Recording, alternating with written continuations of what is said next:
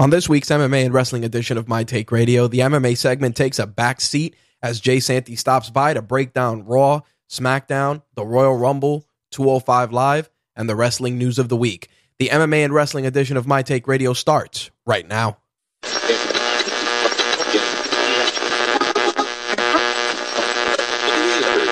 This coverage is live and uncensored, so if you have any small children present, you may want to have them leave the room.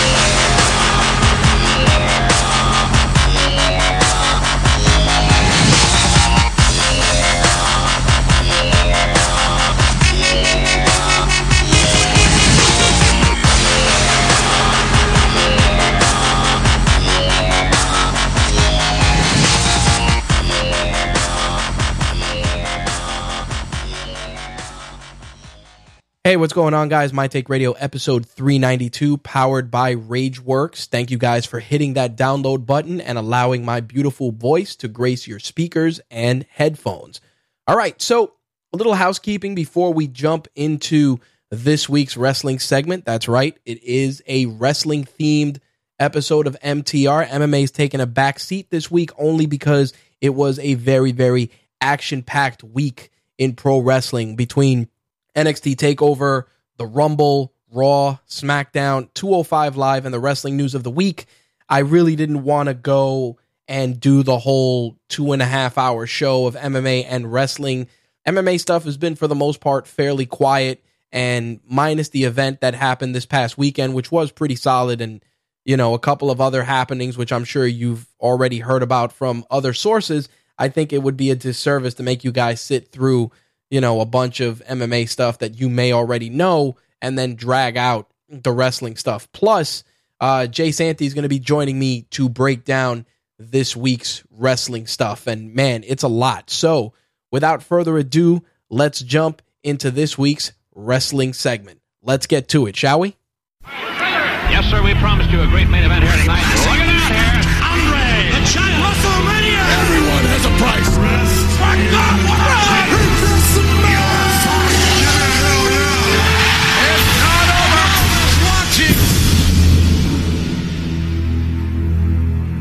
What's going on, Mr. Santy?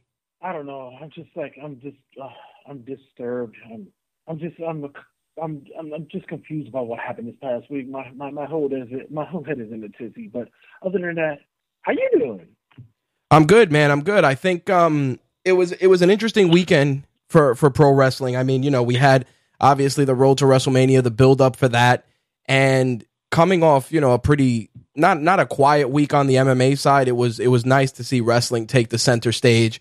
And I gotta say, you know, on the, you know, getting things rolling with the NXT side with TakeOver, that TakeOver card was tremendous. When I first saw it, I thought it was very light because usually they try to stack the card with as much as they can when it comes to the WWE big pay-per-views that's piggybacking. Well, they're piggybacking behind them, but I thought it was pretty light. But they pretty much put enough on the table, which was phenomenal for the fans to watch. I was grateful to see that they were able to put the card together that way. On top of the fact, I felt, we did some predictions last week, and I went through most of them, and I felt that the way that a lot of it was handled was done correctly because they were investing in the future. I mean, the Eric Young Ty Dillinger match was really good, and it was funny because I was saying that Eric Young was more than likely going to go over because they're really trying to push the Sanity's momentum. You know, you got basically NXT's Wyatt family to a T. And in all honesty, Ty Dillinger's over to the point now where the loss wouldn't hurt him anyway. But is he really over, though? I mean, I know he's a fan favorite, but for guys like you and I'm kind of on the fence with him because it's like, I get why the fans like him, but you could pinpoint where he's just basically a mid-carder, if at best, if he goes to the main roster. So I don't know. It just weirds me out for a little bit with him. Well, here's where I see it. I think that Ty Dillinger's one of those individuals that he's what I like to call a quintessential mid-card guy. He's the kind of guy that'll come out, have a spectacular match with whoever you put him in there with, because he's actually capable of carrying a match, and he's a stable. He's a staple, in any role that you put him in, whether it's the scrappy underdog in NXT, the guy on the verge of greatness, the cocky heel. He can pretty much bring a lot of different qualities to the table. He actually reminds me of how The Miz started out. Because if you remember, The Miz came in, he did Tough Enough. People kind of were digging him because of the whole MTV thing. But then when they paired him with John Morrison, and they did that, Miz and Morrison, that's when we started to see a different side of The Miz. And then obviously he's continued to improve since then. And I think Ty Dillinger's in a similar environment, because this is a guy that came into NXT. He was basically a feeder for a lot of these guys. And now, this is a guy that he's on the cusp of breaking through. And it's all about the right opponent, the right performance, and the right time. And I think that Dillinger definitely has that capability. No, I think you hit the nail on the head when you said it, right? The comparison with Miz is there, but I still think that with him, there's a lot of elements missing with him where that he could be put over as something to, I don't know, that I don't know if it's lack of charisma or lack of being able to go against the big cards, because Miz was able to go in the ring with the big card guys, but I don't know. There's something about him. I mean, I can get whether fans want to back him, but I'm still like on the fence with him whether him going to be on that roster to be something that's going to be impactful. Yeah, he's definitely an experimental candidate, and I say this because it was cool to see him in the Rumble, but I'll be honest, seeing him in the Rumble was dope, but he doesn't need to be called up, because if you call him up right now, he's going to become Apollo Crews, he's going to become all of these guys he's going to become Tyler Breeze, that they're just going to be filler. They're going to take up no space. I mean, they're going to take up space, and they're going to have no long-term objective with him. I think right now with Bobby Roode, which we'll get into in a moment, and the outcome of his match with Nakamura, there's plenty of potential to leverage Ty Dillinger in that capacity as a scrappy underdog, Yeah, and it's funny because I have individuals who's coming back into wrestling right now, and they see Ty Dillinger, and they like, what is it about him that the fans are backing him? And it's like, you got to give the whole pedigree of his progression and all, right, and such, and it's still a good thing, but it's still like it's not the charismatic thing that a lot of people can grab onto easily as quick. It's still like you had to be there for the progression for him. On top of the fact that he's come a long way, he was in a tag team with Jason Jordan, and people forget that. And not only that, he was the one that was super kicked by Shawn Michaels doing a vignette and such a couple of years back. He took a super kick in the backstage area, so he's been there for a minute. Yep, he's been there for a minute. Now, to follow up such a really great opener, the Roderick Strong Andrade Cien Almas match was good. I think that Andrade's trying to find his place in the roster, because I think he's a capable wrestler. I feel that the language barrier is definitely something to consider. I also feel that WWE kind of fucked up letting him wrestle without the mask, because I feel that's a big part of the mystique, where you could be a zero charisma luchador, but the mask and the history behind it is always respected. Even Sin Cara, whether it was, Botchmania Sin Cara or Hunico Sin Cara, there's respect there, which I just feel nobody gives Andrade, because they're just like, oh, here comes, Magic Miguel to wrestle his match with Roderick Strong. Like he gets no play. And I feel bad for the dude. And I think with him, it's like he's a pretty boy who has a pretty boy look, which it can sell if done properly. With him, I think they should have built his heel aspect up first. Yep. Yeah, they before you put them in the likes with Roderick Strong, you had other individuals like you could have had them easily go through the mark to build up that heel aspect of them. Go through Ty Dillinger, go through a few jobbers here and there that's in the building, and build up the heel factor. And with his book, he get that pretty boy aspect over. Right. But the thing that kills me is that you're trying to get two guys at the same time a push. You got Andre and you got Roderick. And Andre is a guy who has a history from Mexico and such, and you got Roderick, who's probably well known by the WWE and NXT universe easily. So it's you got to wait out the measures. Who's going to put over first? Right. I think that Andrade actually came away looking better in this match because we got to see more of him, not just the showboaty aspect of his offense, but just like really good intensity, really cocky. It was almost like I was seeing what they were trying to accomplish with Del Rio on his second run. I always said that with NXT, you have a mixed batch in there that is going to be fighting for one or a few title runs or goals. Right. So it's weird because with the Cruiserweight Championship, there's talk about possibly getting it away from Raw. One of the cases we'll probably talk about that later. Yep. But I think that NXT is probably a nice outlet for that to be there. You got a couple of guys in there that could probably be in a fix for that. And Roderick Strong would be a guy that would help to thin out that herd because what a lot of guys who can't make the weight that's at 205 at NXT would thin out that herd there and probably push them up on the ladder when it comes to championship divisions. Yeah, I think so. I mean, Andrade's a big dude, so he definitely can't make a run at cruiserweight unless he cuts some of that size down. But the thing about his character is that in that match, I kind of felt that nobody really came away looking bad. Like Roderick looked good. He looked strong in the match, no pun intended. And Andrade looked like he actually was comfortable in that match.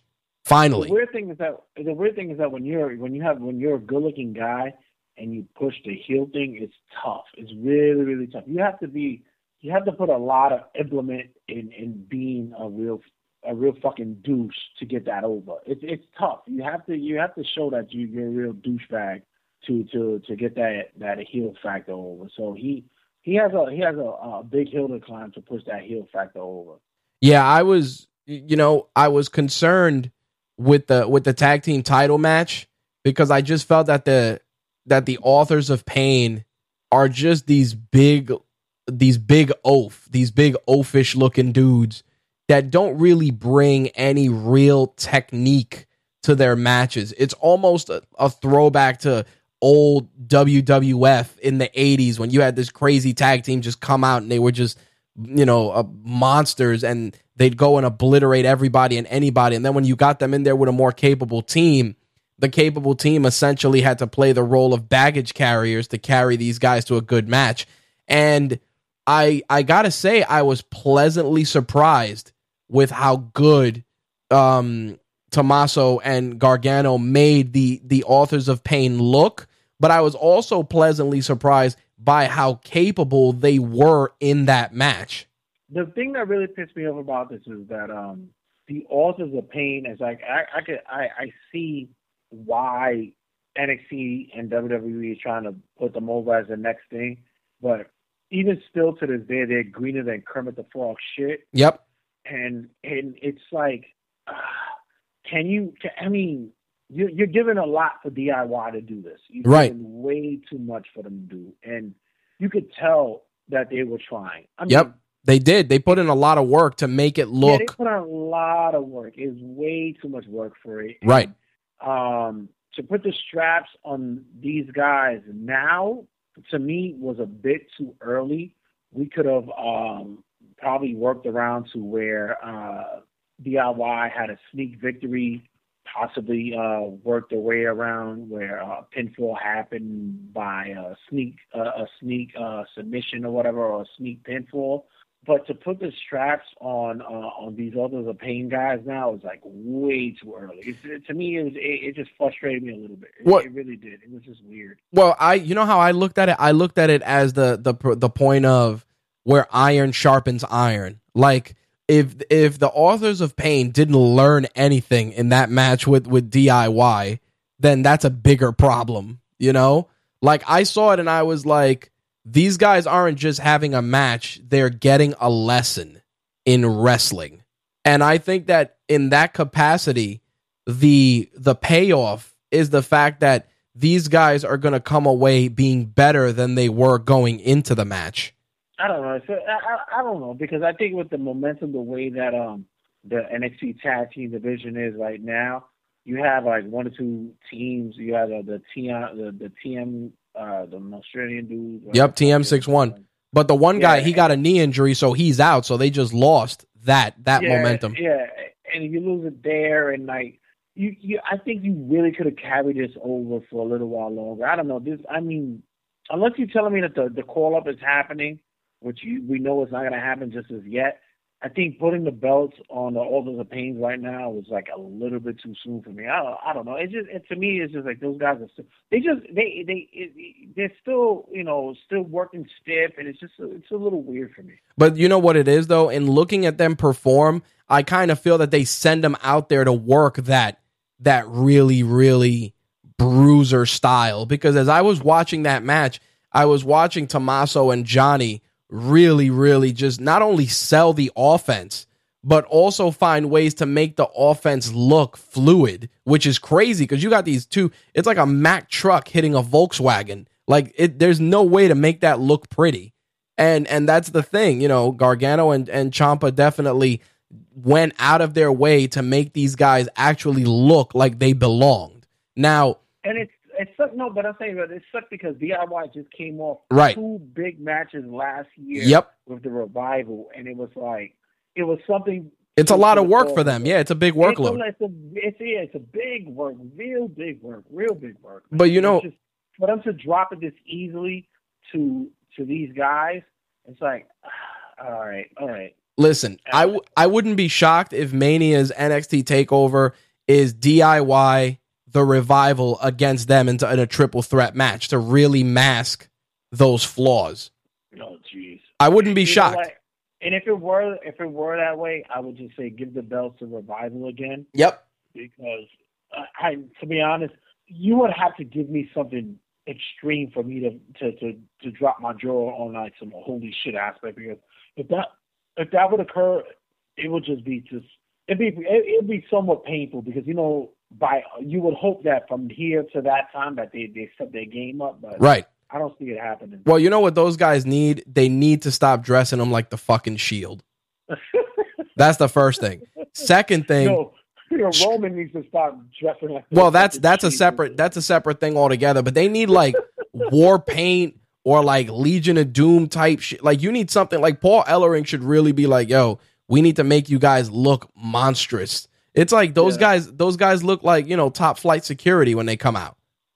And I'm like, listen, I wouldn't be shocked if somebody said, hey, we're going to call these guys up and they're going to be in a stable with Roman. Dude, it would not even surprise me. Like, oh, Roman's going to have these two guys as his heavies, and he's going to be out there. And I'm just like, I just see it for some creepy and weird reason. I'm like, Vince. Bookmarket is the heel turn after Mania for Roman. Yep. And that's who's going to be his faction, right? His faction is going to be that. His faction is going to be those two dudes because they'll definitely be called up to Raw, and then Paul Ellering, Samoan SWAT team. Yep, and Paul Ellering will be the mouthpiece to take the weight off of Roman having to cut promos. I'm telling you. I swear that we booked it right now. Listen, # we booked it. That's what it is right there. Rollins showing up was good angle advancement, and we'll get into the aftermath of that later on, but I thought that was really well done. I like that Triple H came out like the Kingpin in Marvel Comics, and he was just like get this piece of trash out of here. Like, it was so well done because everybody's like, oh, it's about to pop off, and Triple H is like, nah, it's not. But let me tell you, I have I recently spoke about my connection with my brother this past year, Right. a few months ago, and on TRSS, and I brought him back into the fold into wrestling. He was a big wrestling fan, and nowadays, he's seen what wrestling is now. He dropped off beforehand, and now he's seen what Triple H is. He's like, wow, when Triple H was wrestling, he was cool, but now he's like really badass. What the fuck is that? He's like, what's that about? No, it's true. And I think that's a real eye opener for a lot of people who are being gone from the business. And when you're talking to them about what the progression is of wrestling, it's like, holy shit, like, wow, this is what it's become. I'll tell you. That's what I say, like the transition where wrestling is now. When I tell a lot of people, I say, this is when you got to start watching it. Well, I'll go one step further. I think Triple H has become the more intense Vince. Like, if you look at his character, he just took Vince, he took Mr. McMahon, and he said, imagine a Mr. McMahon that didn't just talk shit, but could legitimately fuck you up in there. Yeah, that's what I'm saying. It's like now it's a thing to where he's turned the corner. It's like he's turned the corner. It's like there's an administrator in power who's been in that ring. Right. He knows it. Exactly. He can say, and it kind of helps the business work even better. It was good, man. I thought that it was well executed. The women's match I thought was going to be more subpar than anything, because I'm not really sold on Billie Kay and Peyton Royce. I could just watch Asuka and Nikki Cross beat the shit out of each other because there's a lot of intensity there. But I was actually thoroughly impressed that Royce and Kay not only held their own, but actually brought something to the match. There was a lot of good double team offense in there. Nikki Cross is a legitimate star. She has tons of potential once her sanity run is over, for sure. I think that, it's almost like Becky Lynch, but more of that strong style, which is what Asuka brings to the table. So it's good, My whole point is, the storytelling was best because you got to take out the Pharaoh one. You had to take Nikki Cross out, so that eliminated that element in the match, because we already know that the heavies was going to be Asuka and Nikki in that match. Right. So they did a good job of doing that. As for the future, I think, honestly, they're prepping for a Paige bye-bye, and Nikki could fill in that void, but doesn't have to be the beauty. Right. She'll come in with the skill set, right, and veracity for it, but doesn't have to be the beauty. She'll go in and slide into that mode. So don't be surprised if when Paige goes bye-bye, it's Nikki that flows into whatever, to fill the gap. Yeah, to fill that gap. No, I wouldn't be shocked. I will say also that the thing about Nikki Cross that works is that if Asuka gets the call up, Nikki Cross can carry NXT as a credible women's champion, I find it's weird for me because when I'm watching the women's division in NXT, it's like are we really concerned about it? We have to think about it. Are we really concerned if the women's division is going to be that bad? No, not at all. I don't really think it is. I think if Asuka gets the call up, we have to measure the weight imbalance, which will probably be Raw. You still have Ember Moon on NXT.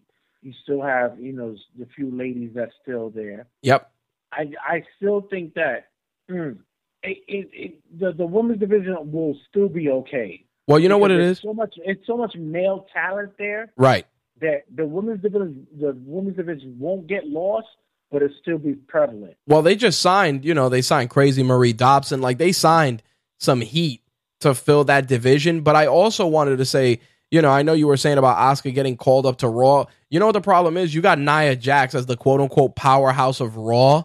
If they were smart, I'd call her up to SmackDown, because then you have that one dominant force that you could kind of put the belt on, or kind of just have her waiting in the wings, because you need that. Like, I think they did that with Nia Jax, because it's like, on paper, Nia Jax should be champion, but the beauty of it is that her specter is so ominous in that division that you can have all these other feuds going on around her, and when it's finally her time to get into a feud, it's gonna be against somebody who's gonna make her look good. And I think that's where they're going with Charlotte being champion and Bayley. You know, one of those two women can definitely take Nia Jax to the quote unquote promised land, you know? I think it's kind of tough to say because the SmackDown, they have the best litter of talent right now. They have Alexa Bliss. They have Naomi. They have now they just added Mickie James there. They have I said that they could play a lot with it. The only way that I would say Asuka will get there is if Mickie James is if Nikki Bella is gone at the precipice of WrestleMania. Yep. It should be out and yep. Put it there. But I think with Raw, they need that division to boost up because I don't think they have the confidence in that division. They really don't have the women they need to have to push it over. SmackDown already has it. They have a solid crew. Yeah, they do have a good crop. Yeah, they have a good crop, so they don't need it. And Asuka will be a good one because if Nia is going to be the monster, it will be Asuka who will be the one that. Yeah, the foil. I get it. Yeah, the foil. Yeah.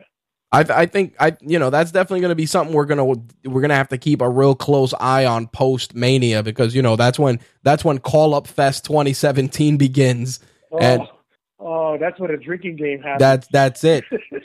and there's always a new draft. No, I don't think are they teasing it for this year? I don't think so. I think if they were smart, they would do a new draft every year. I think they're probably teasing for every 2 years. Only because, and I'll get into that in a minute. Only because of what's happening with Foley. Oh, okay. That's why. But the title match with Nakamura and Bobby Roode. Not only did Nakamura look fucking tremendous, but for anybody who's been a naysayer and a critic of Bobby Roode going into this, you're eating a shit sandwich right now.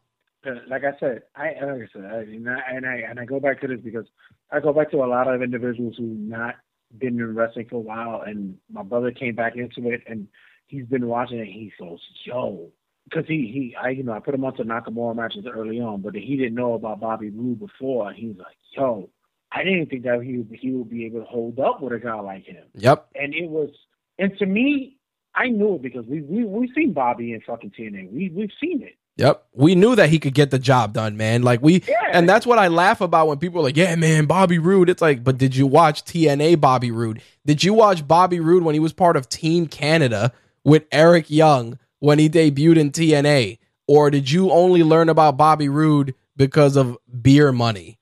Beer Money. That's what I'm saying. Like, did you know, like, when he was the ravishing Bobby Roode? Yep. It was.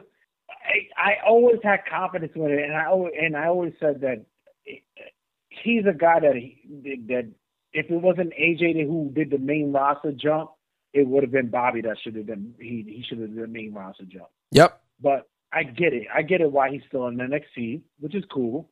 But sooner or later, it's gotta happen. It's gotta happen. Yep. One or two guys gotta fall to the waistline in the main roster, like a Jericho will he be falling off soon? Cena will be doing his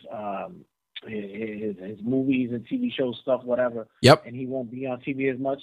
This will be the opportune time for 2017 to push Roode up there. Roode is, man, you guys really, really gotta get up on it. Yep. But you know what it is?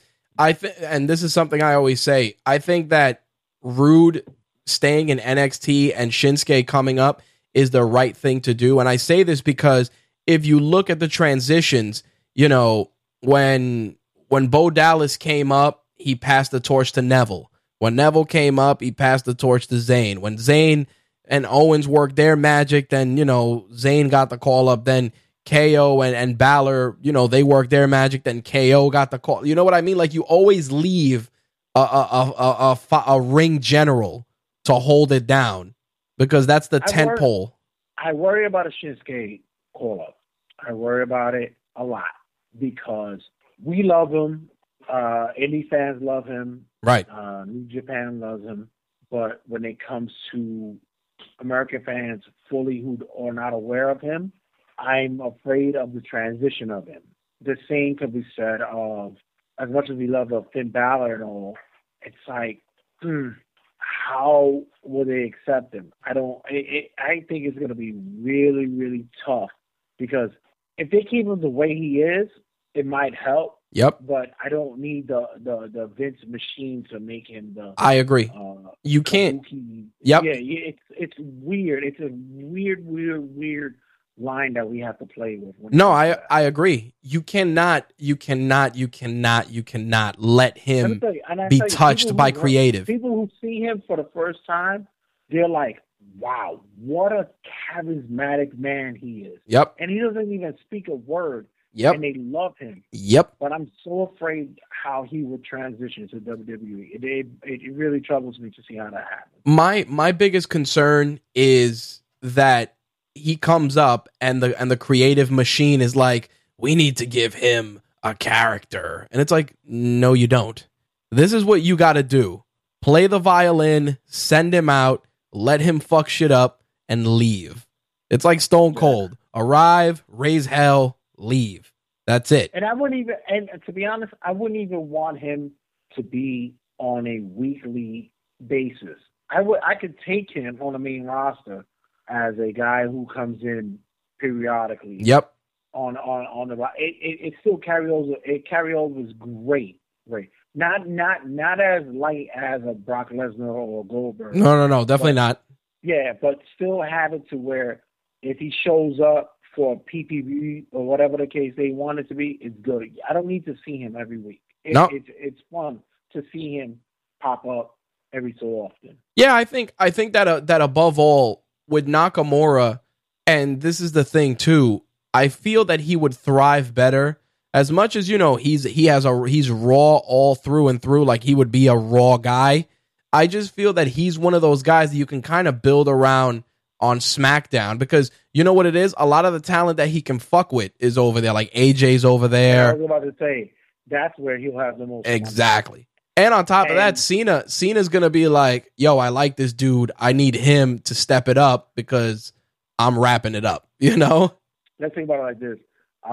Him on SmackDown, Cena versus Nakamura SummerSlam. Yep. Would be insane. Monumental. Dude. Monumental. Nobody would be ready for that, man. It's like, that shit will be, honestly, that should be crazy. Like, everybody thinks that the hype machine was good for AJ and Cena, which we'll get into, but fuck, man, you put Nakamura in, and because you know what it is, and I've said this, a John Cena that's motivated with fresh opponents is a John Cena. My hair, we just said it, and my hair's a standard. That shit sounds crazy. Yep, a John Cena, because that's the thing, dude. When you put John Cena in there with fresh talent, not Randy Orton for the 830th time, but I mean the AJs, the Samoa Joes.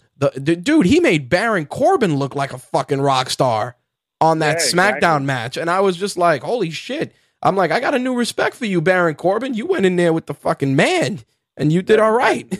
Which leads me into the Rumble, which, before we break it down a bit, I got to say that I was more in tuned and more attentive to the individual matches than the Rumble itself.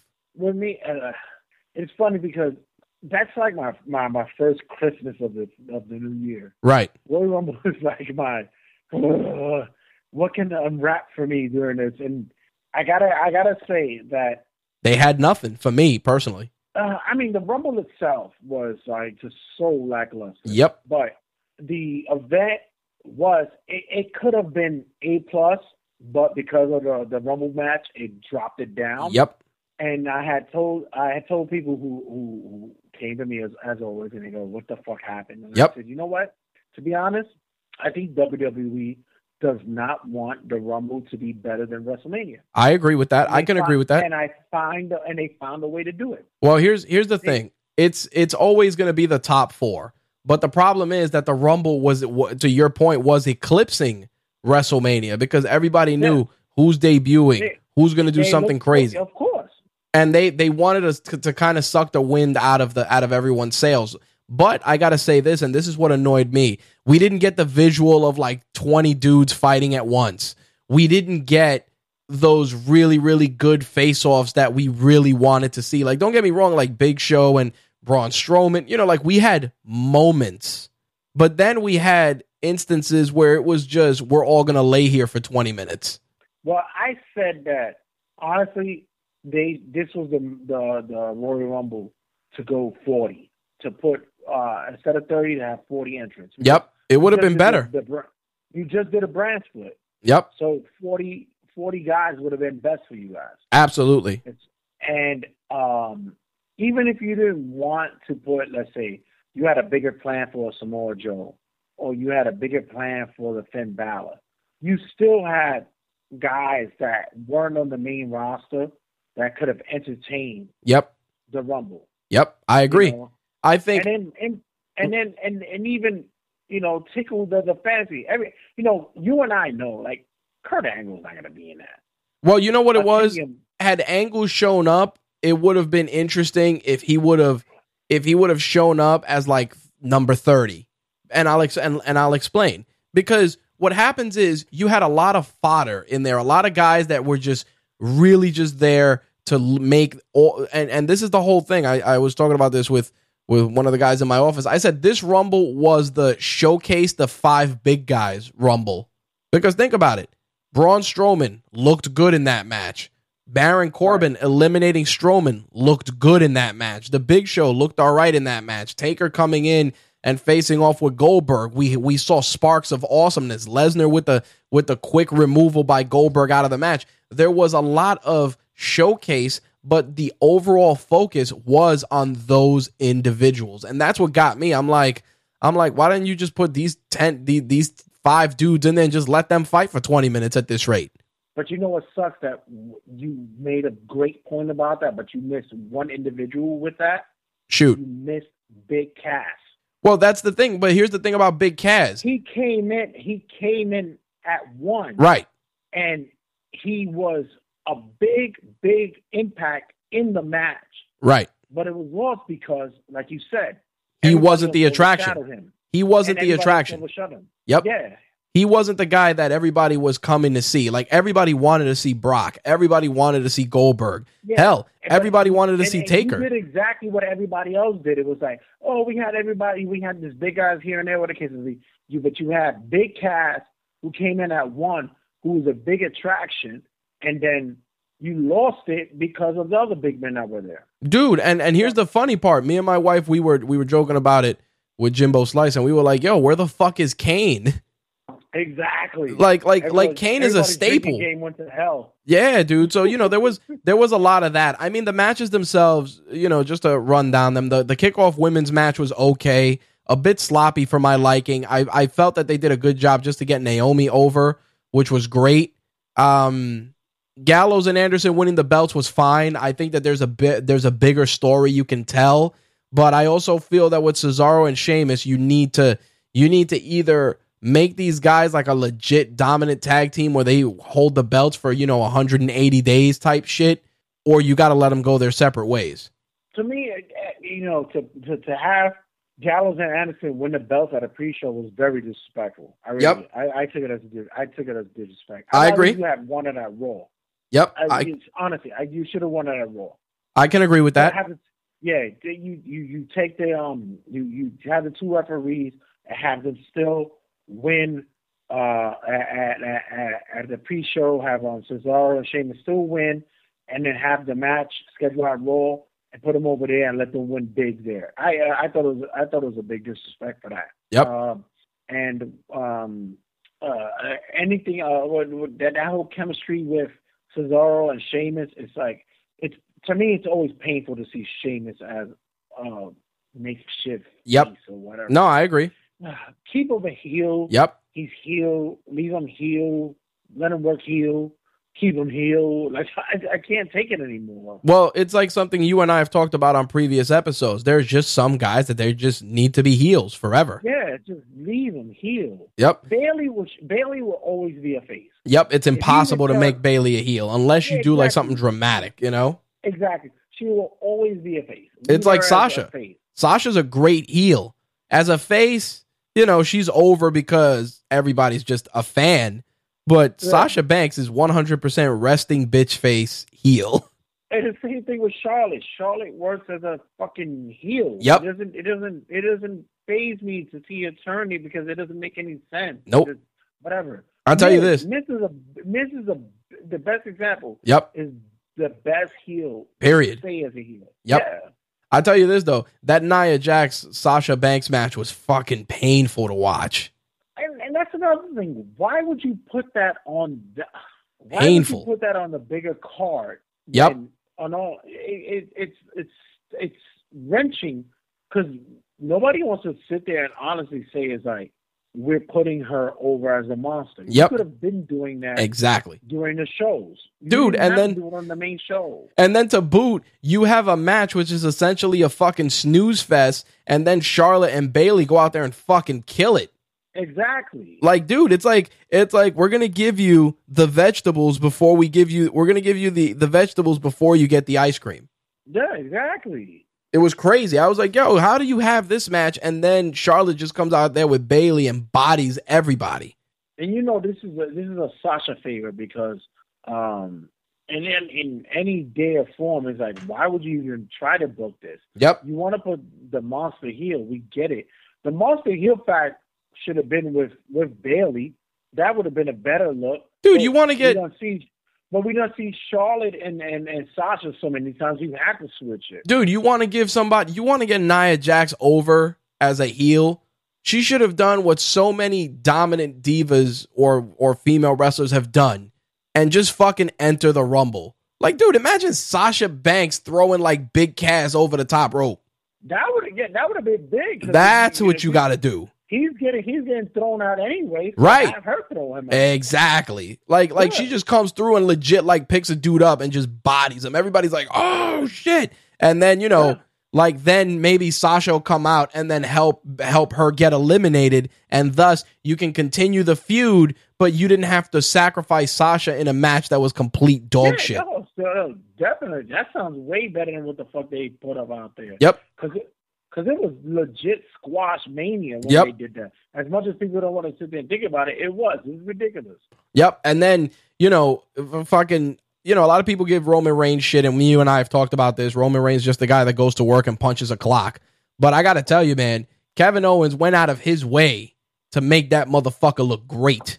The match was a brawl. Oh, it was crazy, dude. And the fact that Kevin Owens took so much punishment, I was like, yo, I'm like, please, man. With the punishment he's taking, I hope he's keeping the belt because damn, that motherfucker has to sit in a tub of ice when this is over. No, and it was all out brawl. Nobody, you know, and any of you guys expected a wrestling match, then you were fucked. Nope. But it was all out brawl, which it would have stole the show. Yep. If you know what happened afterwards. But, yeah, definitely. Well, they got robbed. They got robbed by Rich Swann, which isn't a surprise. Because they did. Because holy shit, did he and Neville fucking just destroy any? They were like, yo, these guys are gonna go out there and they're just gonna work. I mean, and it's crazy because we rarely would see that. Where usually it's like, wow, with a match like that, I gotta go pee, and then comes the next match. It's like, oh shit, I gotta hold my piss, man. Yep. What the fuck? Yep. But you had the intuitive thought process of Kevin Owens to stack up, you know, the match that it was with the chairs and stuff. And then the only thing that fucking pissed me off is that you implement the brass knuckles and you punch a guy in the face with a super punch. Yep. I know. I said the same thing. I'm like, that motherfucker should be dead. There's a better way to fucking stage that. Yeah, well, like, you know what? I can never beat this guy ever. I'm like, fuck you. This is ridiculous. It's like great. I'm not. It's like punching Goku in Dragon Ball Z when he's powering up and he just stares at you. That's exactly what happened. I'm like, okay, so you just got punched in the face. Point? Yep, that was probably one of the only cringeworthy moments of what was, without a doubt, an amazing outing. I would have said, you know what? Have Braun Strowman come in, do what he did to interfere in the match, do all the stuff. Let him kick out. Let Roman kick out from that shit, and then drop the brass knuckles, and then I'm finished. Yep. That to me was other than that, the match was very good for me. I mean, like I said, man, we got hit with the trifecta of awesomeness before the subpar Rumble because, Neville and Swan destroyed it, and then Cena and AJ was spectacular. And it's funny because, of course, like Kenny Omega's like, yeah, it was alright, because obviously you're not gonna be like, yo, that match was fucking awesome after everybody was like, yo, Omega and Okada's match was fucking,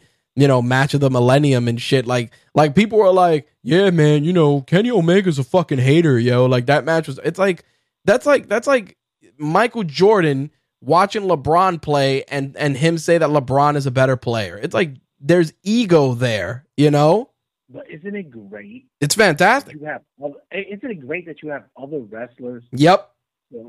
Other promotions that have to comment on it.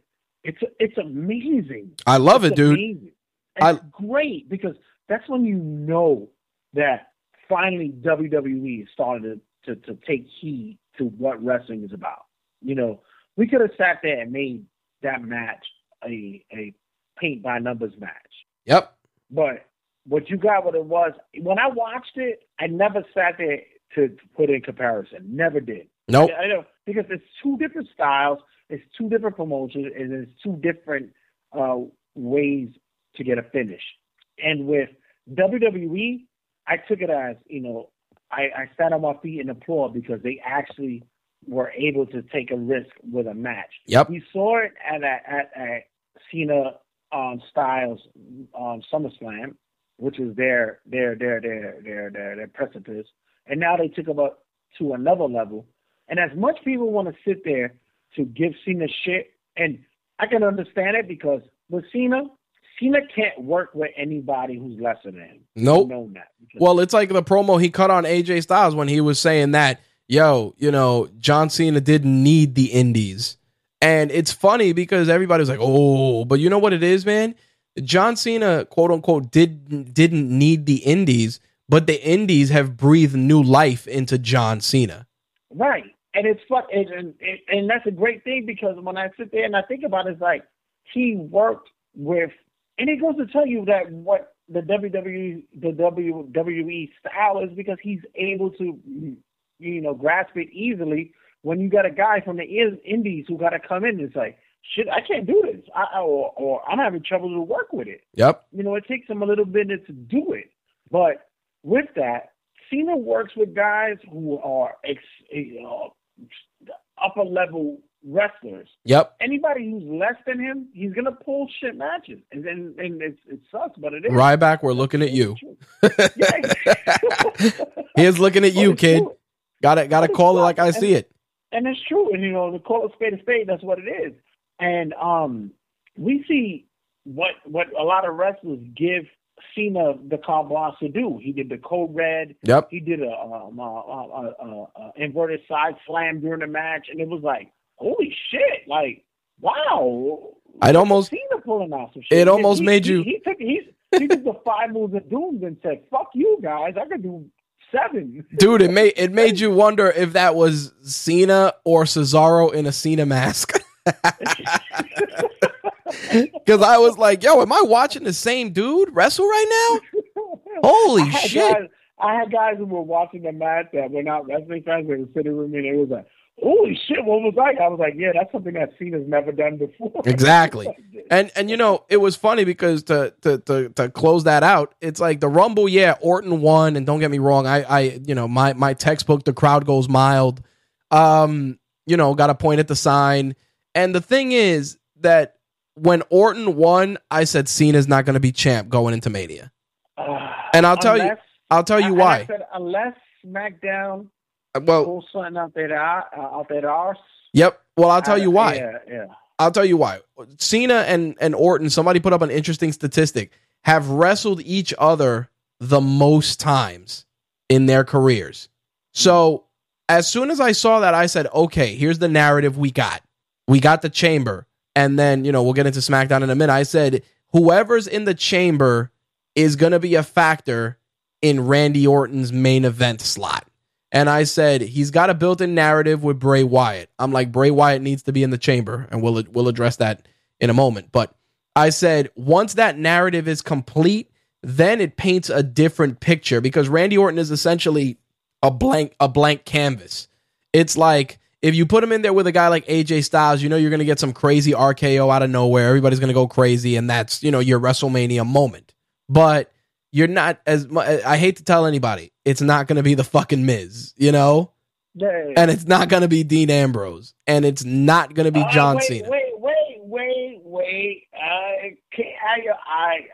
I would not be surprised if it's not Ambrose, though. Well, you know what it is? I feel that Ambrose is going to hold that belt to Mania and defend it in some crazy ass way, like they do. Well, remember when it comes to WrestleMania, they always have the Intercontinental Championship now, where it's a ladder match. Correct. Yeah, and that's what I mean. You don't know where it can happen, but with the whole premise to where Bray holds it, or Bray will win an Elimination Chamber. I understand, because at the end of the day, Cena has to win it back, right? To break the record. I get it. Yep, he's got to win it. And I'll be honest, in terms of just the greater good, before we move into Raw, I got to say that Bray Wyatt winning the Chamber, facing Orton, and Orton revealing that it was his machinations all the time, is just a better story. Plus, you get to see what Bray Wyatt can do as champion. I see it as that it's a good tease for it to happen, Bray getting it, but I won't be surprised if AJ wins it back in an Elimination Chamber to have a Randy Orton AJ for the championship in Mania. And I wouldn't even be surprised if AJ retained. I wouldn't be surprised either, because you know what it is? WWE realized, and this is a good way to go into it. WWE realized that they not only had an incredible performer in AJ Styles, but they had a fucking workhorse. They didn't realize, like, holy shit, we're getting a guy that can go out there and wrestle a wet bag of hair and put on a 5-star match without even breathing heavy. Because you got to think about it. Last year they gave him Jericho and Mania, which was an okay match. It could have been better, but it was an okay match. Yep. But they're gonna want to put him out there for something with some stability. Yep. And I would not be surprised if AJ retained at Elimination Chamber, and it will be him and Orton. I can see it happening. I was, switching gears and going into Raw. Everything about Raw was subpar up until Samoa Joe's debut and Triple H's fucking home run of a promo. Because Sami Zayn defeating Chris Jericho, as soon as I saw that match, I said Sami's going to win, and that's going to create the road to WrestleMania. Maybe Jericho or Owens will turn on each other. Sami will be in the mix because, Sami. And that's how the U.S. title is going to get contested. There's a lot of points that I could take with Raw, which I always do on TRSS, but the big one, like you said, which was the phenomenal Triple H promo. I was like, wow. The man never skips a beat. It's so amazing what he still can go in there and do. Dude was dialed in, bro. I was like, wow. But it's funny because when he was talking, even in my mindset, when he started talking about, I'm about breeding champions in NXT, in my head I said, Joe's coming out. Yep. Joe's coming out. I said, in one way or another, he's going to come out. But even if it didn't happen, just the way that Triple H still goes with it, it's like, oh my God, it's so effortless, man. Yep. Shit. It's like legit player coach. You only can wish that you could go into your boss's office and demand a raise the way the fucking man talks. Yep. It was good. And that's what I mean. Like that redeemed a pretty paint by numbers Raw. Like, we knew that Braun Strowman was not winning the belt from Kevin Owens, and anyone that thought that does not know wrestling. Enzo and Cass were finally going to get over on Rusev and Jinder Mahal, because finally. And the only high points, like I said, was that US Championship match. I really like what they're doing with Tony Nese. I did feel that Austin Aries post-match interview was fucking cringeworthy as all hell. I'm like, yo, what are you doing? I like it because it's going to be something that they're pushing for. Well, they're getting Austin ready for 205 Live. Like, I know it's coming, but it just felt so weird because they don't do it. And Austin is like, so tell me, you have the charisma of a wet paper bag. Why? I'm like, oh, shit. But to me, Austin should not be in 205. I don't. He shouldn't. He's not. He shouldn't be there. He should still be running for the NXT title. I agree. Being on the main roster. But I think they're legitimizing 205 Live. Me is why the fuck is Kalisto still on SmackDown? Hey, dude, when Kalisto got pretty much long darted over the top rope at the Rumble, I'm like, first of all, I said to myself, Vince McMahon loves Jack Gallagher as much as I do because he was the only motherfucker that went out there from that entire division. Think about that. You're Tony Nese, you're Drew Gulak, guys that could probably go out there and look good in the Rumble. We got the pale motherfucker with the umbrella. Exactly. Like, it was, and that was the whole thing. Like, watching Raw, and to your point, with the rumors of them wanting to make the cruiserweights just the cruiserweights, I feel that they get lost in the shuffle on Raw because it's like we got 17 big things going on, and now purple lights. It's like. Well, with me, I said that the cruiserweight should be spread on all promotions. Yep, I agree with that. I always Raw, SmackDown, NXT, they should all be spread across. I agree. And let them have the 205, whatever. Right. But and the 205 doesn't have to be live. Honestly, it doesn't really. It does not, and it needs to stay in the NXT arena because I said it, and you may agree with this. The live arenas do not appreciate it because half of them don't. Half of them want to see either somebody get hit with a fucking chair or Brock Lesnar. Or you know what I mean? Like they don't appreciate those subtle nuances because there's a heftier mix of casual fans versus fans that really do their homework. Right. And it fits when it's surprising when you book the cruiserweights across the board because it actually builds the division better. Yep, it creates brand awareness. Yeah, exactly. So it's like you never know who's going to pop out during the promotion. You don't know who's going to battle, whatever the case may be. And then when 205 Live happens, it's a better storyline because it makes people sit there and watch all the programs because they're like, oh, Tony Nese has a beef with this guy. Right. Or Drew has a beef. And so let me watch 205 because they had to carry it over. Yep. For them to be pigeonholed in Raw, it's just like, ugh. And then there's no room for it. Well, you know what it is? And then they take a guy like Mustafa Ali, who is super fucking over. And he's got to go out there. You give him and Tony Nese less than 5 minutes. And it's like, you got less than 5 minutes. Make it look good. And it's like, that's not fair to those guys. But now your cruiserweight division is almost stacked as your mid card. It doesn't make any sense. Yep. You might as well spread them out. It's better that way. You spread them out on everything. Even put them on Superstars and main event. It helps. Yep. Promote everything. Yep. And that's the thing that kills me. It's like you give these guys maybe 3 minutes. Sometimes you put both. We get 2 cruiserweight matches in a night, which is great. But collectively, those guys have maybe less than 10 minutes of ring time on a 3-hour show. And then you're hoping that the live crowd appreciates them. It's like, you want to know why Jack Gallagher is over? Because he has a character. He's weird. He's pasty looking. He wears stripy, lifesaver style drawers when he wrestles. People are like, wow, this guy's a weird motherfucker. I like this dude. But the other thing is that a lot of people go, well, they record 205 Live after SmackDown. Right. Well, no, they recorded, I believe it's either before Raw or after. And it's like, yo, you just made these motherfuckers sit there for 3 hours. 3. Yeah. And you want them to sit there for another hour? So you want me to sit here for 4 hours?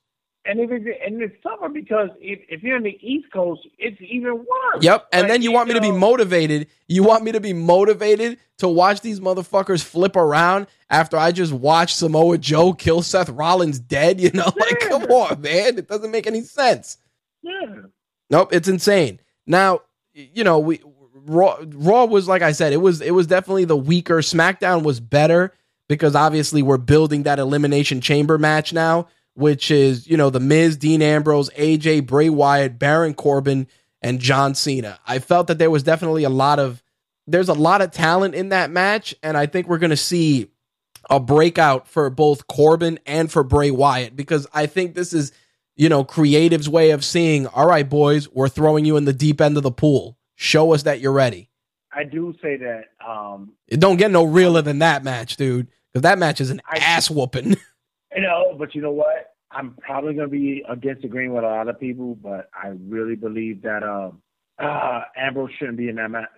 Well, I think that you know what it is. They're trying to gift wrap all the feuds in one wrapper. Yeah, but you know what? He should not be in that match. I think that should be a separate match with him defending that title. Yep. And if you want to put somebody in there, I would have probably put Dolph in that fucking. I would have put Dolph in there, or I would have thrown some real anarchy in there, dude. I would have put Luke Harper in there. Maybe, exactly. Oh, I'd have probably booked Luke Harper versus Dolph for the Intercontinental Championship. Yep. Like, I don't think Dean should have been in that match. Honestly, it fits no purpose. You're losing a belt during that pay-per-view. Well, there's that, but I think that they just wanted to leverage the fact that Dean Ambrose was crazy because, you know, he was like, I'm in that elimination chamber match, right? And Shane is like, yeah, sure, okay. Like it was almost like he wants the punishment, you know, which is weird, but it falls in line with his weird character. So I don't know. It was odd. I mean, you know, Randy Orton and Bray Wyatt taking on John Cena and Luke Harper was a weird match too, but from a storyline perspective, I got what they were trying to accomplish. Dolph Ziggler killing Kalisto every week, that shit's getting old, and it's fucking tiresome. I'm like, yo, can somebody please just say Kalisto's getting drafted to 205 Live or something, please? Yeah, and like I said, it doesn't. I mean, like I said, I know what the whole dynamic is, but still, it's like you lose a belt on that pay-per-view that you should be defending, and you could put Dolph in there, and if you want to, you know, have maybe if you want Apollo Crews to fight for the Intercontinental Champion, you could do that. You just put it in there, dude. By the way, that fucking Carmella match. First of all, get the fuck out of here with that. Second of all, can we just send fucking Manatee Man to 205 Live? Is he done? Like, is the experiment done? I don't even know, dude. But if you're gonna do it, at least put him in an environment where he can look the part. You know, like fuck. Like everybody says, you know, he's a good wrestler. Okay, then send him to 205 Live. Have fun with him over there. Yeah, he could be like a commodity or some type of fucking entity there. Yeah, dude. I would love. Yo, I would send him to NXT as Regal's assistant, like Tajiri. Dude, how great would that be? That's actually a good idea. Dude, he comes in with like a bow tie, his terrible T-shirt, and no pants. And he's like, oh, Mr. Regal, you know, I'm your new assistant. And he'd be like, oh, James, where are your pants? You know, like, what the fuck? Like you gotta have a lot of fun with that. You could see that after Mania happened. That should be fucking hilarious. Dude, I'll take it because him with Carmella, I'm like, all right, what's the payoff here? It's like, who believes that shit? Nobody believes that shit. It's legit like they're trying to do, you know, the Frog Prince or Beauty and the Beast. I'm like, oh, come on, get out of here with that. Yeah. If you'd have put her with fucking Dolph, I'd be like, all right, I can see that shit. Yep. I can see that. Yep, I could definitely see that. By the way, I've always felt that when Carmella was put with Kaz, I felt that Liv Morgan should have been put with Kaz and Enzo. Well, you know. Yeah, I know. Yeah, I know. But in terms of just that dynamic, I just feel Liv Morgan looks the gimmick. You know. Yeah, the always the favorite thing that I look for is when Triple H told Enzo and Kaz when they were getting called up, and he's like, Carmelo's not going with you guys, and they're like, all right, fuck him. Exactly. Like, okay, but cool. I like, you know, the women's tag match was good. We know we're getting that Naomi title run. I really hope they do it because, dude, she's not getting the belt. She's not because, you know, you're black. But I hate to say it, but that's reality hits. But I'll tell you this though. If you wanted to do that and create that great story, I would build towards that and let Naomi win it at Mania. Yeah, that would be the biggest pop ever. Yeah. Yep, because listen, she's got a dope entrance. You could even turn it up a whole other level at Mania with a crazy entrance. And then she's super athletic. Her and Alexa Bliss is no slouch. And it would look good. Yeah, it'll work. I don't think Bliss is gonna have the belt that long though. No, I don't think so, because that's so Mickie James getting that belt and then her and Becky at Mania. I smell it like 18 miles away. They need to change Mickey's entrance. That entrance music. It's like, yo, she's a mom with like a kid. What are you doing?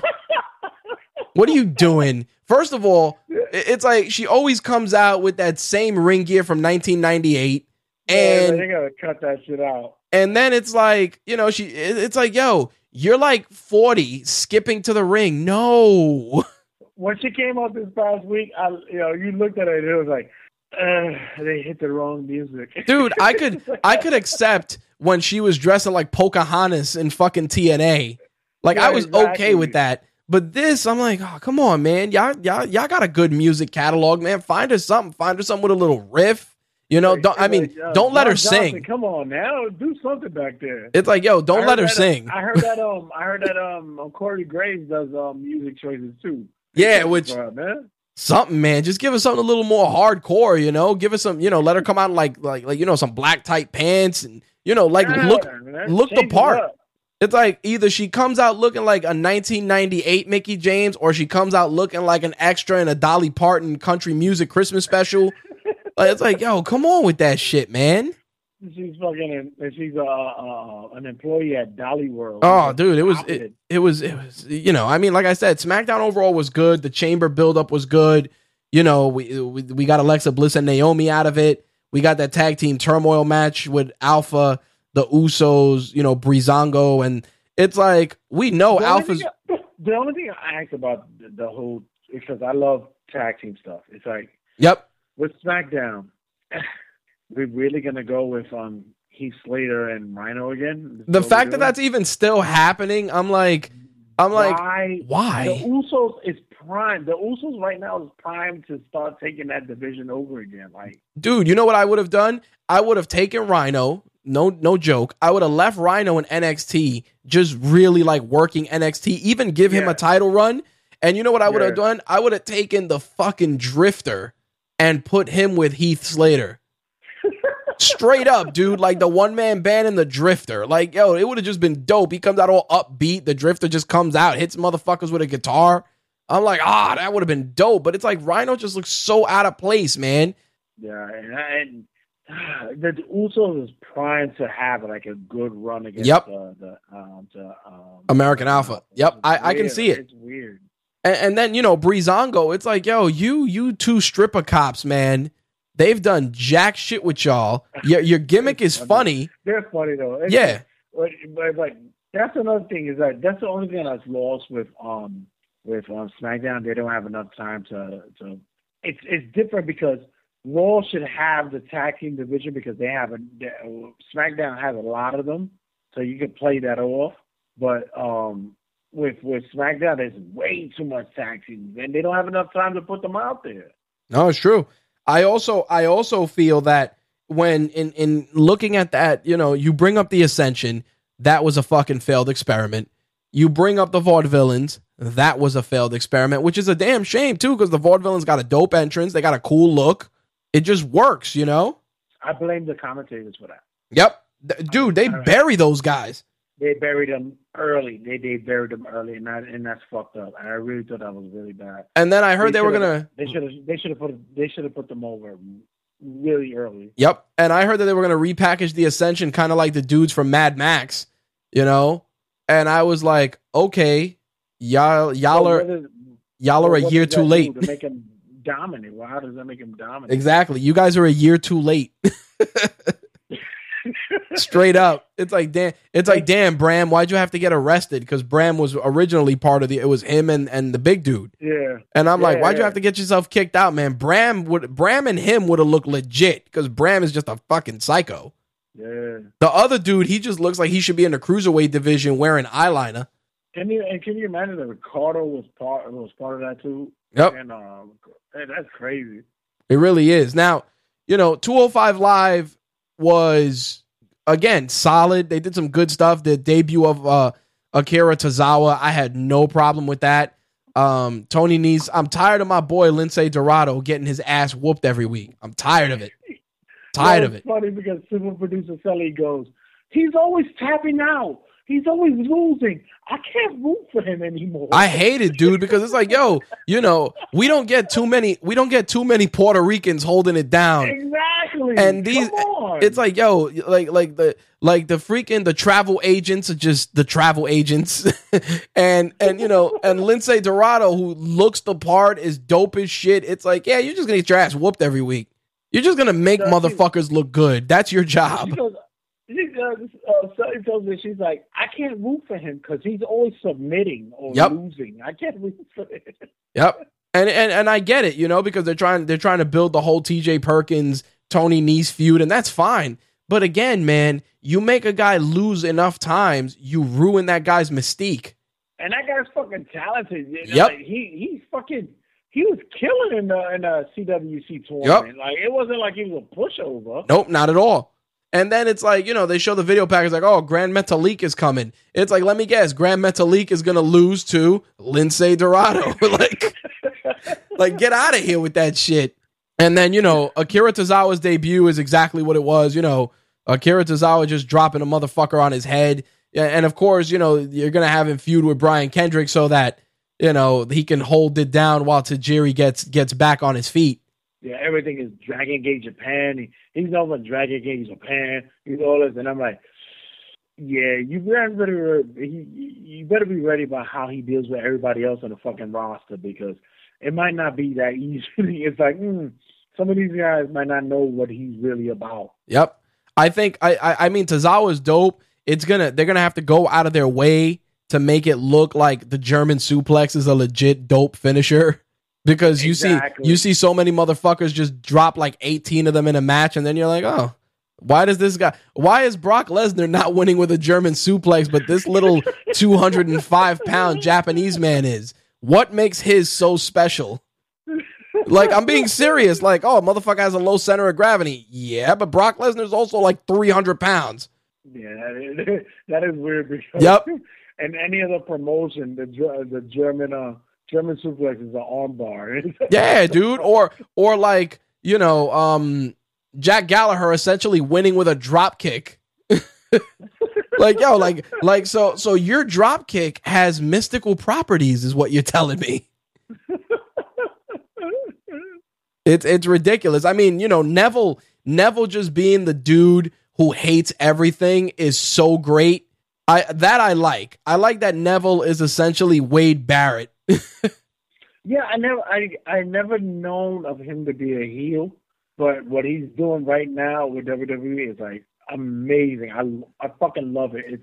It fits everything that division needs and everything more. I love it. I fucking love it. I'm actually sad that Noam Dar isn't more over, because he is a complete. Because of Alicia Fox. Oh, I hate it so much. You know what? Because I watch Agents of S.H.I.E.L.D. and I'm like, yo, Noam Dar is Fitz from Agents of S.H.I.E.L.D.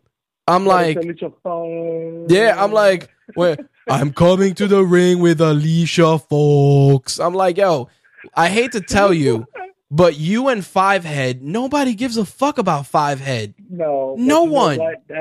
He found out what's gonna get him over, and he got it. Yeah, like Vince is like, that son of a bitch is funny. Let him say her name every chance he gets. She doesn't even have to be in the room, but Alicia Fox works. I hate it, dude. And then it's like, all right, we're gonna put Cedric Alexander in there, and you know, Cedric Alexander's another guy, super over, great moveset, but nothing. Crickets. His charisma is as dull as a dry sponge, which is, it sucks because in Ring of Honor he was all right. Yeah, but he was a big fish in a small pond when it came to our division. Now right. It's like, you better step that game up, bro. Yeah, because it's like, yo, you're getting outshined. You need to get these guys. And what I say is like, why the fuck WWE doesn't want to invest in managers or valets? Fucking do something. But you got one, Alicia Fox. No. Get them a manager like Steve Corino or somebody. Yep. Get them a fucking manager. Dude, I would make Steve Corino Drew Gulak's manager.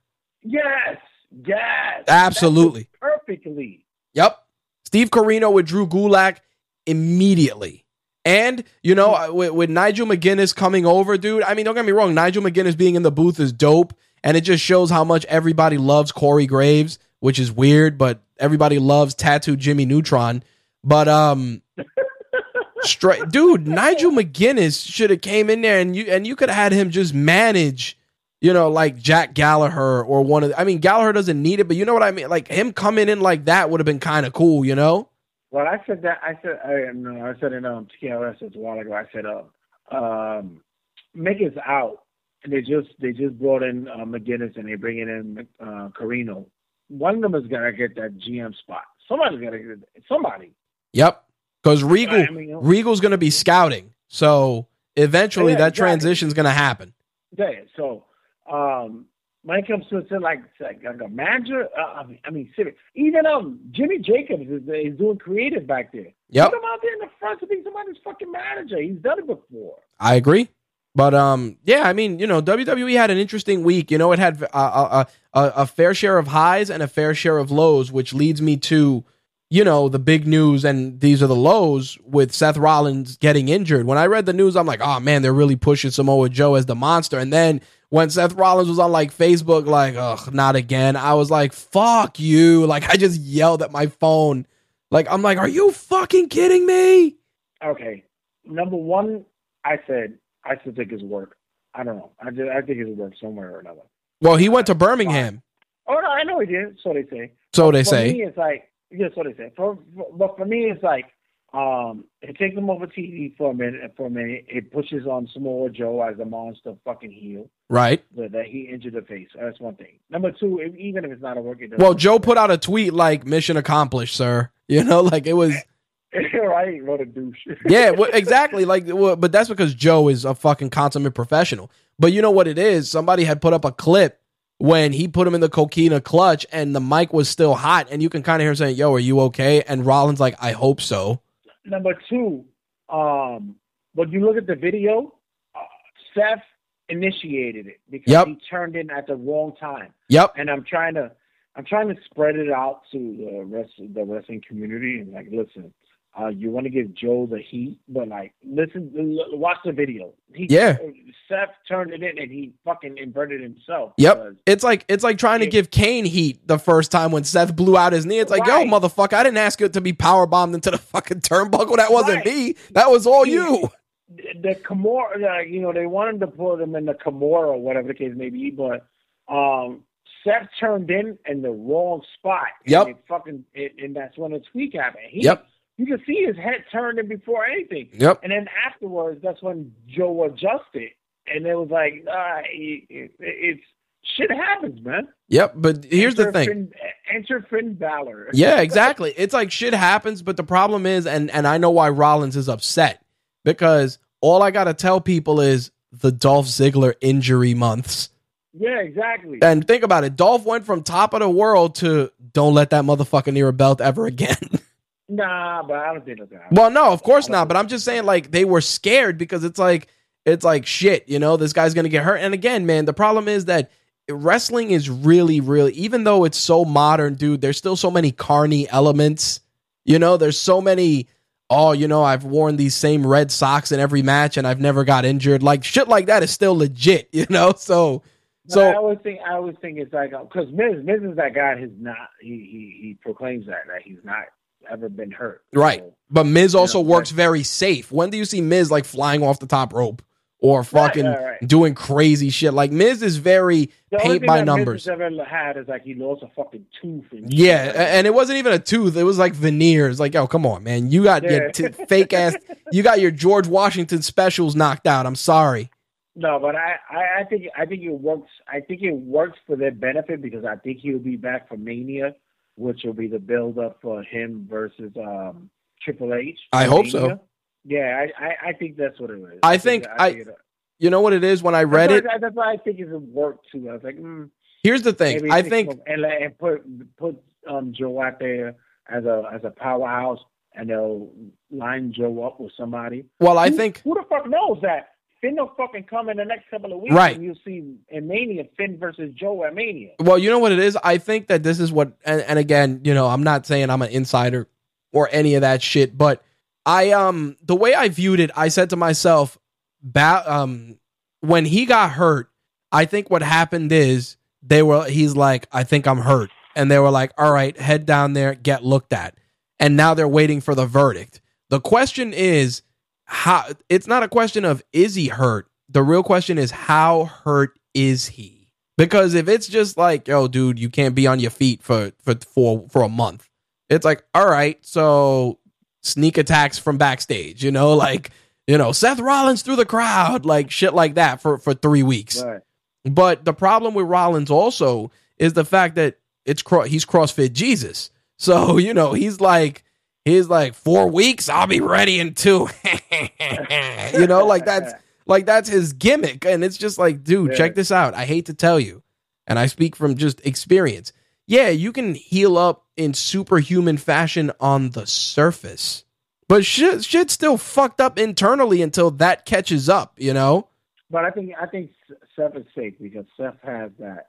When I come back, I get carte blanche for everything. Of course. I think the Seth will come back after whatever he's in the fucking title.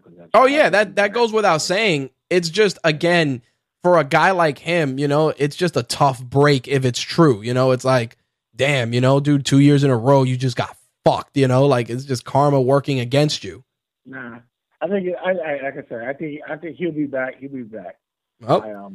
We'll be watching that very, very, very closely. The other news item that was I have 3 other news items before we wrap.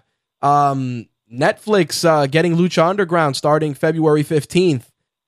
Big. That's really big. Not only because Lucha is still going to be on El Rey, so anybody that's hearing that, oh, Lucha's coming exclusively, nope. They're still going to be on El Rey. It's the same thing like, shows from the CW or Fox that come to Netflix after their seasons are over. In Lucha's case, season 1 and 2 are coming to the network, to Netflix, and it's just another way to expand. And honestly, I think it's great because more people have Netflix than have El Rey. Like, I have El Rey on files, and it's in standard definition, and I'm not watching it because I'm a fucking snob. I keep it a buck, man. It's like, yo, I don't have a 240 hertz refresh television with 1080p to watch fucking Dario Cueto's pixelated face. I'm good, thanks. And congratulations to everybody who pitched for that, because that wasn't just some out of the whim that Netflix did that. Fucking the fans put that shit right out there. And on top of the fact that it's good for them, dude, because think about this. If imagine Netflix becoming a viable outlet for, like, Lucha Underground and other promotions, like, yo, maybe we should start fucking with Netflix. Again, competition is good. Yeah, it helps. Yep. So, definitely starting February 15th, right after Valentine's Day, after your significant other goes to bed from the overload of awesome Valentine's Day gifts, or after you boot your side squeeze, kick on some Netflix and watch Lucha Underground. February 15th is Side Piece Day. So, that's it. Side Piece Day. Shout out to all you ladies who want to get Netflix and chill that day. That's it. The other thing that was of particular interest, and you'll appreciate this, WWE is doing a show at the Garden March 13th, and the main event, which is something I'm sure is on his bucket list, Kevin Owens versus Brock Lesnar. Which should be a WrestleMania match. I'm sorry. Yep, but the Garden, if you're going to the Garden on March 13th, you are in for a treat, ladies and gentlemen. As much as I want to pay for that to go, I guarantee that's going to be a fucking blow my ass match. I'm sorry. That's just going to suck. I know it will be. Well, I'm curious. I'm curious because Kevin Owens, Brock is his bucket list opponent, and I think Brock is kind of intrigued. I think he'd probably go out there and let Kevin Owens have a good showing. I guarantee there's going to be some shit. Oh yeah, of course there is, but I think the match itself is going to be all right. Shout out to all my people who's going to be there, who's going to be doing that shit on Facebook Live, who's going to stream that shit. Shout out to y'all. Oh, yeah, because that's happening. But, it's also interesting because this card has Dean Ambrose taking on The Miz and Baron Corbin, which is interesting. We got the obligatory Dolph Ziggler-Apollo Crews match. Then John Cena is facing Bray Wyatt. And then Rhino, Slater, and Kalisto are taking on Fandango, Breeze, and Hawkins. And then this match is what jumps out. Nikki Bella, Becky Lynch, Naomi, and Tamina taking on Alexa Bliss, Mickie James, Natalya, and Carmella. Oh, shit. Tamina's coming back. Exactly. Yeah, girl. Maybe they'll let her do that Superfly splash. Yeah, girl. Welcome back. Because she'd get over if they let her start doing that. Yeah, that's what I'm talking about. That shit. Yeah, dude. Bring her ass back. So that card actually looks surprisingly solid if you're going to be in MSG on March 13th. And now the other bit of news to close things out, and I think this is icing on the cake, is that, the One is reporting that Cena is allegedly penciled into a mixed tag match with Nikki Bella against Maryse and The Miz. You know what? I said that. Why don't they just let it just go? Right. Why don't they just let the angle just rock? Right. They're with each other. You playing it off of fucking Total Bellas or Total fucking Divas. Whatever. Just let it rock. It's just like, you know what? They fucking each other or they with each other. So let it just carry out. Fuck it. Yep. It's there. Stop acting like it's been over 2 years already. Just think about it. Let her interfere in the match and, come on. Enough is enough. The other thing I did want to mention is that it may be Nikki Bella's last match. Oh. So what they're saying is that The Miz is going to somehow cost Cena the belt with Maryse's involvement. Then Cena is going to be pissed off, and then that's going to lead to a quote unquote Nikki Bella getting involved. Now, on paper, you're like, ugh, which I agree. But I also feel that if you're going to let Nikki Bella kind of go out in that fashion, then it might as well be in a match where John Cena can make her look good, Yeah, of course. So, I mean, it's an interesting concept. I don't know how believable it is, but I wouldn't be shocked if they went that route. Listen, hey, it's better this way. Let them bring reality to the wrestling forefront. Let's just rock out. I mean, let's not ignore it anymore. Just put it out there. Just have it rock out. Yep, I agree. I thought it was more frustrating to it. John has not. It's not part of it. No, fuck that. Yeah, this nigga put me out there and made me the star that I am. Fuck it. What y'all gonna do? And have them fuck it. No, I agree. It's just interesting only because, this is going to be another one of those instances where, do we go with the tried and true and let Cena get in the main event, or is Cena going to do the audible and genuinely be like, yo, let the young bloods just hold it down? It's going to be interesting. Yeah, I wouldn't mind either way, but WrestleMania season's in full swing, and we got some interesting stuff to look forward to. I think Raw next week and Rollins' injury is going to be the big thing to watch leading up to Monday. And also, what happens with Samoa Joe now. So Monday's Raw is going to be a very, very telling episode, and people aren't gonna give it the merit it deserves. But that's the Raw that's going to start really setting the foundation for Mania. I mean, this past Monday's Raw, we got a little something with Brock and Goldberg, which we knew was going to happen. But now we're getting a little bit more. We're going to start really cementing some shit next week. Enter Finn Balor. Yeah, well, Balor, Goldberg, because it's like, there's still the pay-per-view between Mania, they're Fastlane, and, what Goldberg, where does Goldberg fit into it is the question, It's a motherfucker who still can't work and is still putting off like fucking 3-minute times in a ring. So what can you expect? But dude, here's the thing. It's like what Brock said, when he let Goldberg, pretty much destroy him, because they said, Brock pushed for that because Brock allegedly said that there's more money in the long game. And I got to say that, eliminating Goldberg's ring work, I got to say that in terms of just general appeal and putting asses in seat, well, let me rephrase that, putting money in Vince's pocket, it's paid off. Well, I always said, for historians, look back on the history. Brock was the one who fucked over Goldberg a few times. Right. So he's doing right by him now, Yeah, he's doing right by him now. But still, my whole thought process is like, Goldberg Goldberg is not really like working out. Like they put him out there for them short spurts. So right, but that's what I mean. Like they're looking at Goldberg in terms of short-term gains, which is the smart play. And this is what I mean. Like if Goldberg decides, I'll do a part-time stint, TV and pay-per-view. It's not. I'll be honest, dude. It's not hurting anybody at this point. It's not, because at the end of the day, it's not your money. A lot of people go, "Oh, they only in there for the check." Well, right? Oh no, it is. They're in there for the check. But people lose. It ain't your money. Right, but here's the other thing I always put out there.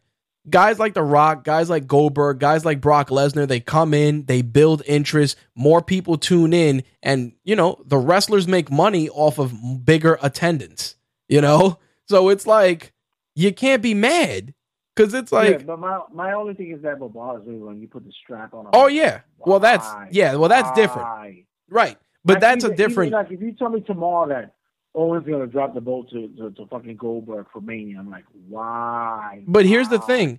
I wouldn't, honestly, you saying it, and I'll be 100% frank, with that pay-per-view between Mania, all bets are really off. I'm being honest. All bets are off. It's just like, you could still have a main event without a belt being on the table. I agree, but I'm going to tell you, if Goldberg comes out Monday and he does his shtick and Kevin Owens comes out, then you might as well shut off the TV. Oh yeah, because that's what's gonna happen. Gold anyway, so yeah. But that's what I mean. If Owens comes out because Goldberg's doing whatever and he's like blah blah blah, and where it's good, dude. As soon as that riff for Kevin Owens music hits, you're like, fuck, say goodbye to the belt. I'm being 100% dead ass, dude. Like at this stage of the game, dude, it doesn't even matter, because Vince holds all the cards. Vince may be like, listen, let these two fuckers beat the piss out of each other with the belt as an incentive for people not to boo them out of the fucking building. Nah, you're right. Yeah, you're right. Like that's the thing, dude. Kevin Owens, yeah, the belt is nice and it's great that he's champion, but he's so over that he could just go and have a regular singles match with Jericho and it would still be dope, And I know you hate it. I know you do. But the problem is that if... It's exhausting for me to fucking talk about it because it's bad. But here's the thing. To be honest, there is a plus side to it. Yep, because at the end of the day, WrestleMania is all about the big buy rate and the big amount of money. The thing that gets me is that they're going to definitely go out of there. If it was the Rumble and no pay-per-view and then Mania, then yeah, we know that certain pieces of the puzzle, the future would be set, like Flash. Right. But since there's a pay-per-view in the middle, man, that's when you really don't want Vince's hands on the clipboard, and that's the problem. Yeah, and that's the thing that always scares me, is that how much does Vince have on the product night right now? Yep. So far, everything seems to be going well. The only thing that that's on his agenda is, you got to get Roman over. Yep. We have to get Roman over. It's like, you know how you get Roman over? By leaving him the fuck alone. Or here's one. Make him a fucking heel. That's it. Make him a heel.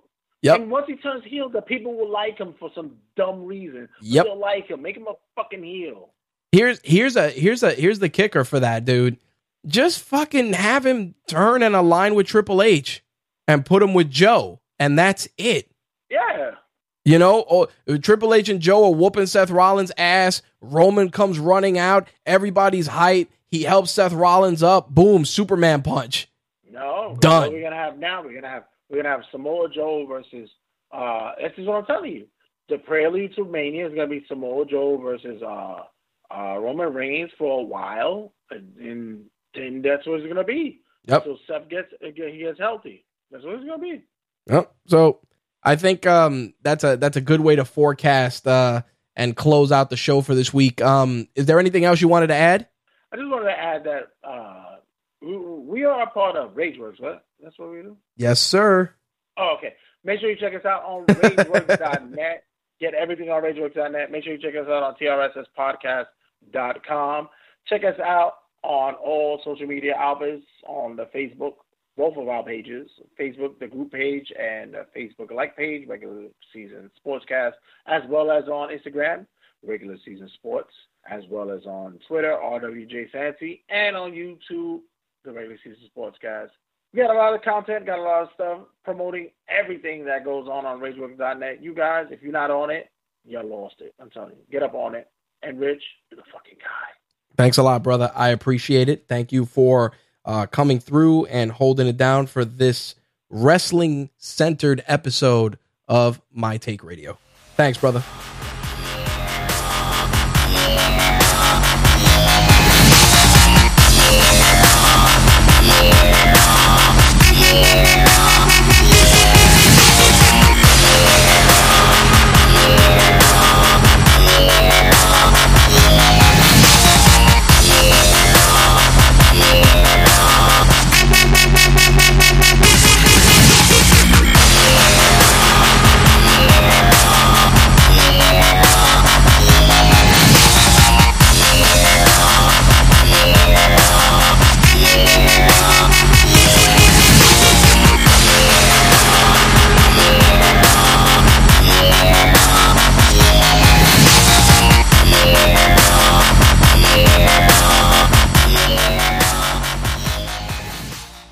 My Take Radio is part of the RageWorks Network, giving you the best rants about gaming, entertainment, and the works. To find out more, visit us at RageWorks.net.